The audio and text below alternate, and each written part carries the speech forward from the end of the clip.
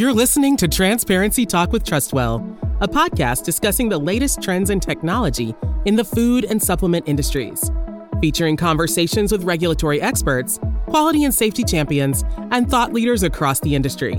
The podcast is for informational and entertainment purposes only. Welcome to today's episode of Transparency Talk with Trustwell. My name is Katie Jones, and I am the Chief Customer Officer at Trustwell. We are thrilled to have two familiar voices back on the podcast today. If you've been with us before, you will remember our industry experts, Megan Murphy, Regulatory Product Lead, and Julie McGill, VP of Supply Chain Strategy and Insights. In this episode today, Megan and Julie are going to dive into several critical topics shaping the landscape of food safety in the food industry today. We're going to talk through the latest developments in the proposal for front-of-pack nutrition labeling here in the United States, give a few updates on the FSMA 204, the enhanced traceability requirements under the Food Safety Modernization Act, and then we'll cap off the conversation with an exploration of an ongoing investigation affecting children into elevated lead levels in some cinnamon applesauce pouches. So thank you so much for being on the podcast and joining us together, Megan and Julie. Glad to be here. Thank you for having me. All right, Megan, we're going to start with you and talk about the front of pack nutrition labeling. Can you give our listeners an overview of really why the FDA is prioritizing front of pack nutrition labeling and what role it plays in the national strategy on hunger, nutrition, and health? So yes, so in September of 2022, the Biden-Harris administration published their strategy on hunger, nutrition, and health, and outlined in that, and one of the goals is to end hunger, but then another goal is to increase healthy eating and physical activity in order to reduce diet-related diseases. And as part of that second goal listed in the strategy, one of the actions was to empower consumers to make and have access to healthy choices. And that included proposing and developing front-of-pack labeling schemes to help those choices. Okay. Clearly something a lot of us care about, wanting to understand very clearly and plainly what's in the food to make those eating decisions. From your perspective, how does the FDA plan to actually implement these changes, especially considering the challenges in there's a lot of information about there, a lot of nutrition information about there. How are they working to convey complex nutrition information to consumers?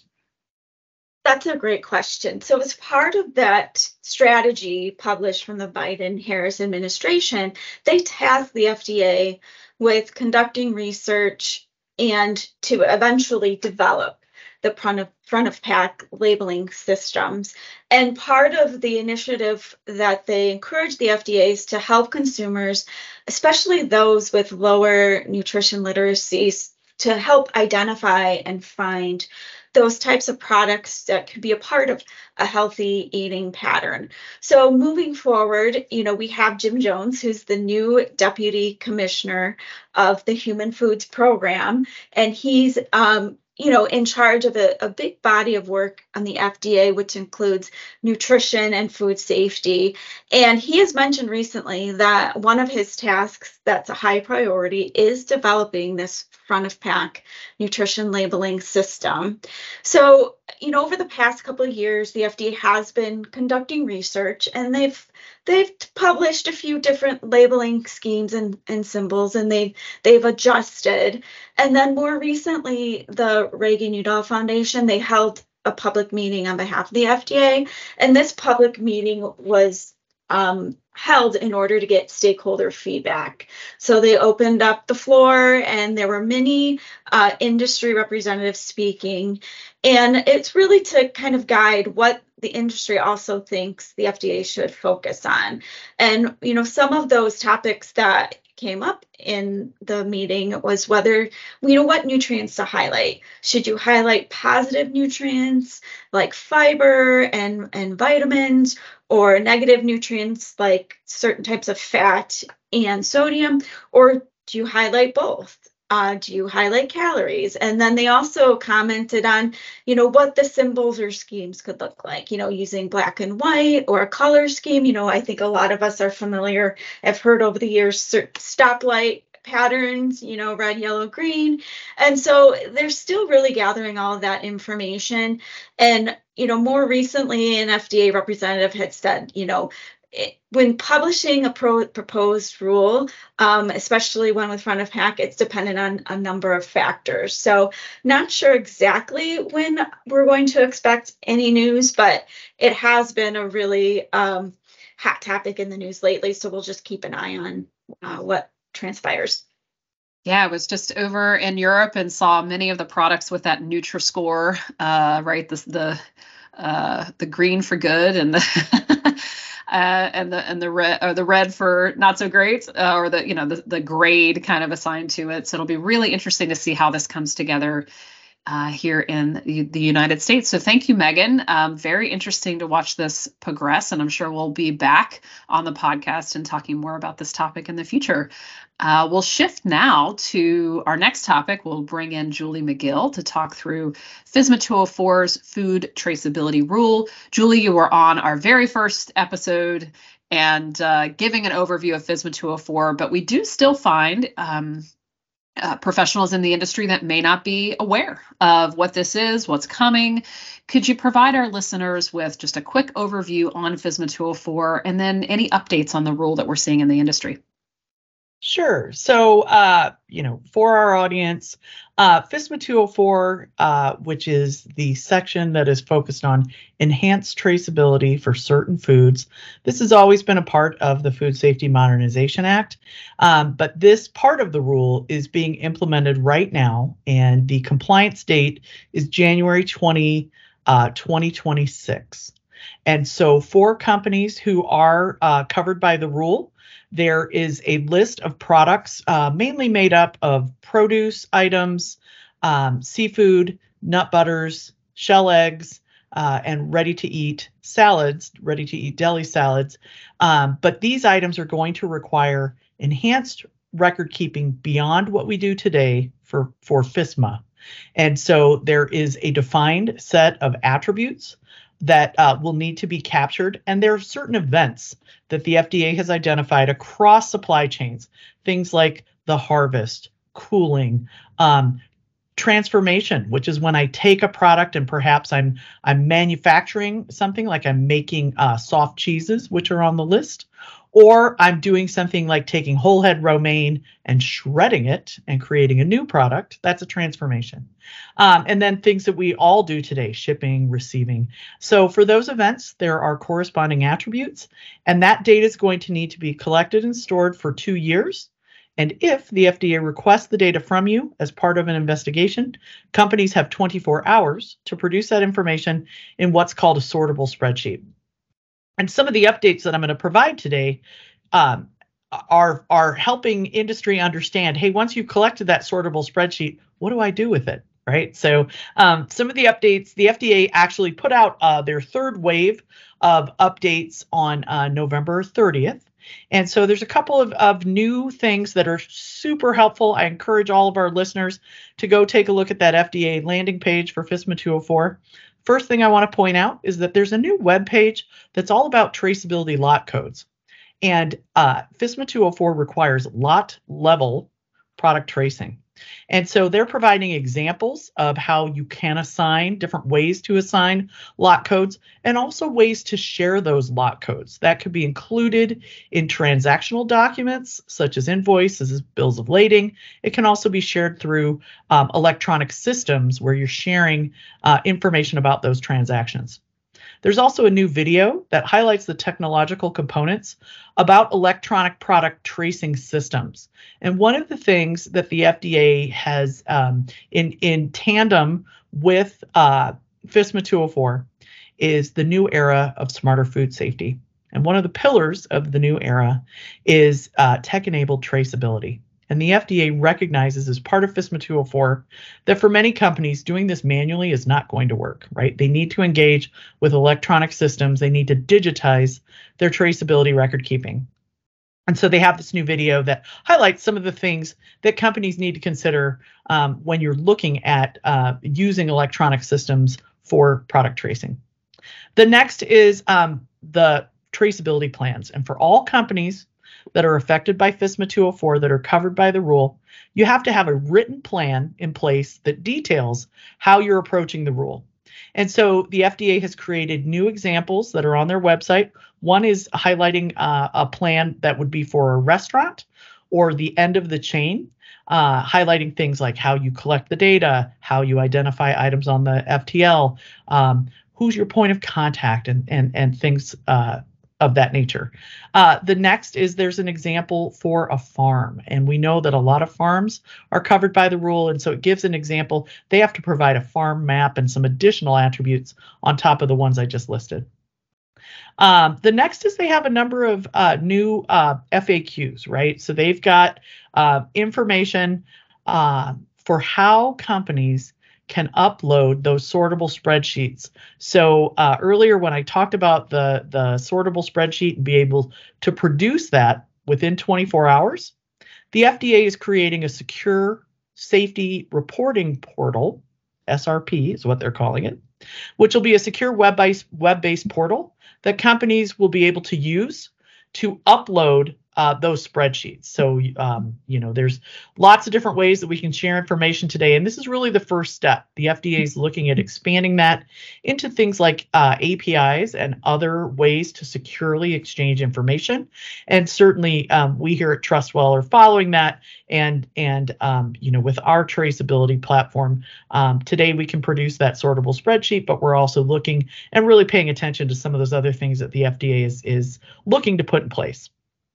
So all these tools that the FDA has highlighted really help to aid stakeholders as they implement new processes and solutions to address compliance for FSMA 204. Thank you, Julie. Never can have enough education and information on that topic. It is needed, but it is a lift. And companies we see that we talk to every day are trying to untangle this, figure out, and it's not going to be something that companies can do independent of working with their trading partners and just be able to tackle on their own. And so I'm very hopeful of how this will come together and really bring the industry together to create better connectivity of our supply chain. So thank you for that overview.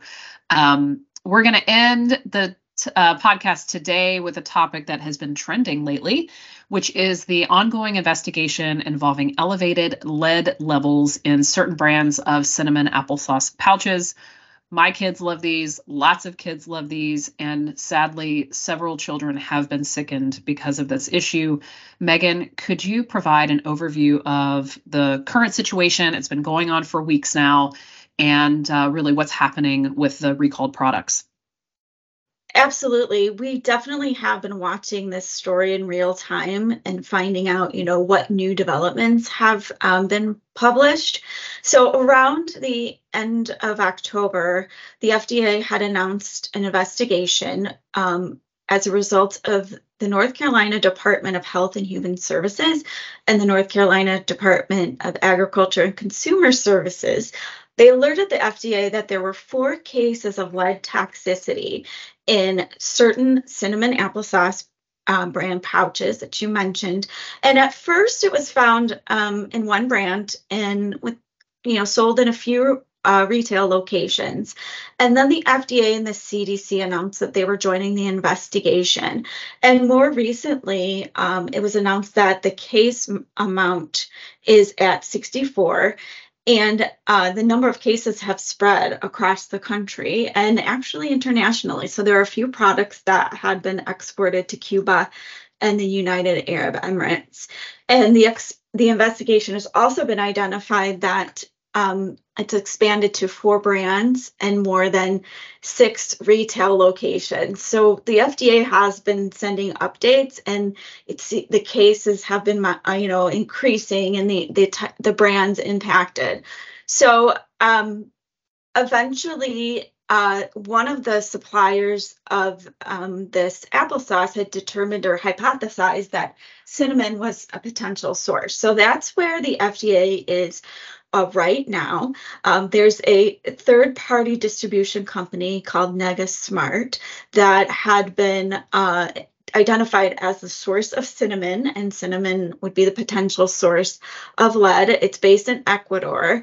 And the FDA stated they're coordinating with Ecuadorian authorities with that company, and NegaSmart is currently under Ecuadorian administrative sanctions, and they're still trying to determine the responsible party of where, what happened, where did the cinnamon come from, and actually where is the point of contamination.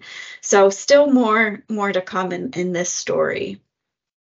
Now, we have discussed in past podcasts the Closer to Zero initiative, which aims to reduce childhood exposure to contaminants, obviously like lead. How does this recent investigation into the elevated lead levels in that applesauce align with the goals of this initiative? And what steps might be taken to further strengthen these preventative measures? Right, we're trying for this not to happen. So, from a Closer to Zero initiative, how might that support something like this from happening in the future? So it is interesting because with this Closer to Zero plan, which you mentioned we've discussed in the past, the whole plan by the FDA is to reduce the exposure of those toxic elements to especially babies and young children. And they led with lead, actually. Mm-hmm. So lead was one of the first heavy metal contaminants that they proposed action levels. So they started with apple juice and then eventually moved on to foods, and fruit was included. And, part of this Closer to Zero plan is to look at the science, propose those action levels, which would be, the levels that would alert the FDA that there's, the level would be, too high or, would be concerning to be in products, and then finalize action levels. So right now we're in the draft stage. And the plan, it does include lead, arsenic, cadmium, and mercury. So more recently, the FDA did define an action level for lead, which would have been 10 parts per billion for fruits. And then they would evaluate on a case-by-case basis if companies do exceed those action levels. And then they would determine if they would take enforcement action. So I've been watching this recall or this investigation closely. And right now, all that's been said is that the products contain elevated levels of lead. And I would expect that we can there may be some ongoing announcements in this case, maybe to find out how much lead is in the product and how it does compare to their action level. And then in the big picture, and we've talked about the FDA reorganization in the past, this would fall under the Office of Chemical Safety, Dietary Supplements, and Innovation, and we're already seeing consistent updates and communication in the investigation. And one of the big goals of the FDA reorganization is to handle the communication internally and outward, and consolidate resources to be to have more of a robust response to these sorts of situations. So this could inform, future action levels. It could inform accountability. It could inform enforcement, and actually could inform how they're structuring with the forthcoming FDA reorganization. So definitely, we're going to keep an eye on this and see what news comes out of this. Clearly, a need, and as you pointed out, this issue has been unresolved for weeks now, kind of, a theory, but still seeing this continuing now without resolution. Julie, from your perspective, how is this issue with lead and applesauce pouches? How is this related to traceability and what's coming with FSMA 204? Yeah, Katie, this outbreak has really raised concerns about the need for better and faster food traceability. And even though apples and applesauce, these are items that are not on the food traceability list, right? They're not part of FSMA 204, but it proves the need, right, for whole chain traceability record keeping, for data sharing, and really for recall modernization. And so, as Megan noted, the cinnamon applesauce, it was quickly identified as that common thread across, these incidents, and recalls were initiated for the applesauce pouches. But unfortunately, it's been several weeks. The number of cases and the number of brands continues to grow, as Megan talked about. And unfortunately, there seem to be, that products are still out there, right? There are products for sale in stores. There are products online. And quite frankly, there's probably lots of these pouches in consumers' pantries, right? And they don't realize that they need to throw those items away. Mm-hmm. So, I cannot stress this enough. It's like this incident highlights the need for tech-enabled traceability and for tech-enabled recall systems, because it's not just about tracing the source of the ingredients. It's also about notifying all partners across supply chains as well as consumers, right, to pull those products off their shelves so that we can protect consumers, and in this case, unfortunately, protect these children that are getting sick. And so, tech-enabled traceability, this is a reality today. There are systems out there, systems such as our Food Logic traceability platform, that allow trading partners to capture, to track, and to trace products from the ingredients and the source of those products to the finished products, and all the way out to the retail outlets where consumers are buying those products. So this is such an unfortunate incident, and hopefully we're going to, we're going to be able to contain this and get things, like I said, pulled off shelves. But for now, the investigations continue, and so, like I said, I think this particular case just absolutely highlights the need for tech-enabled traceability. Yeah. Well, Megan and Julie, thank you so much for your insights. We love offering our listeners this regulatory roundup on a regular basis. We'll be back with future topics and hopefully some resolution to this issue that we're seeing in applesauce. So really appreciate your time and being on the podcast. Thanks so much. Thank you. All right, for our listeners, as you know, our regulatory and industry expertise at Trustwell, I think, is unparalleled, and we demonstrate that with some regular online seminars and training opportunities that we host here at Trustwell. Coming up Thursday, December 14th, we will be offering an online regulatory seminar on the complexity of U.S. food labeling regulations. So learn to navigate the complex U.S. food labeling regulations. We'll be offering that online seminar on December 14th.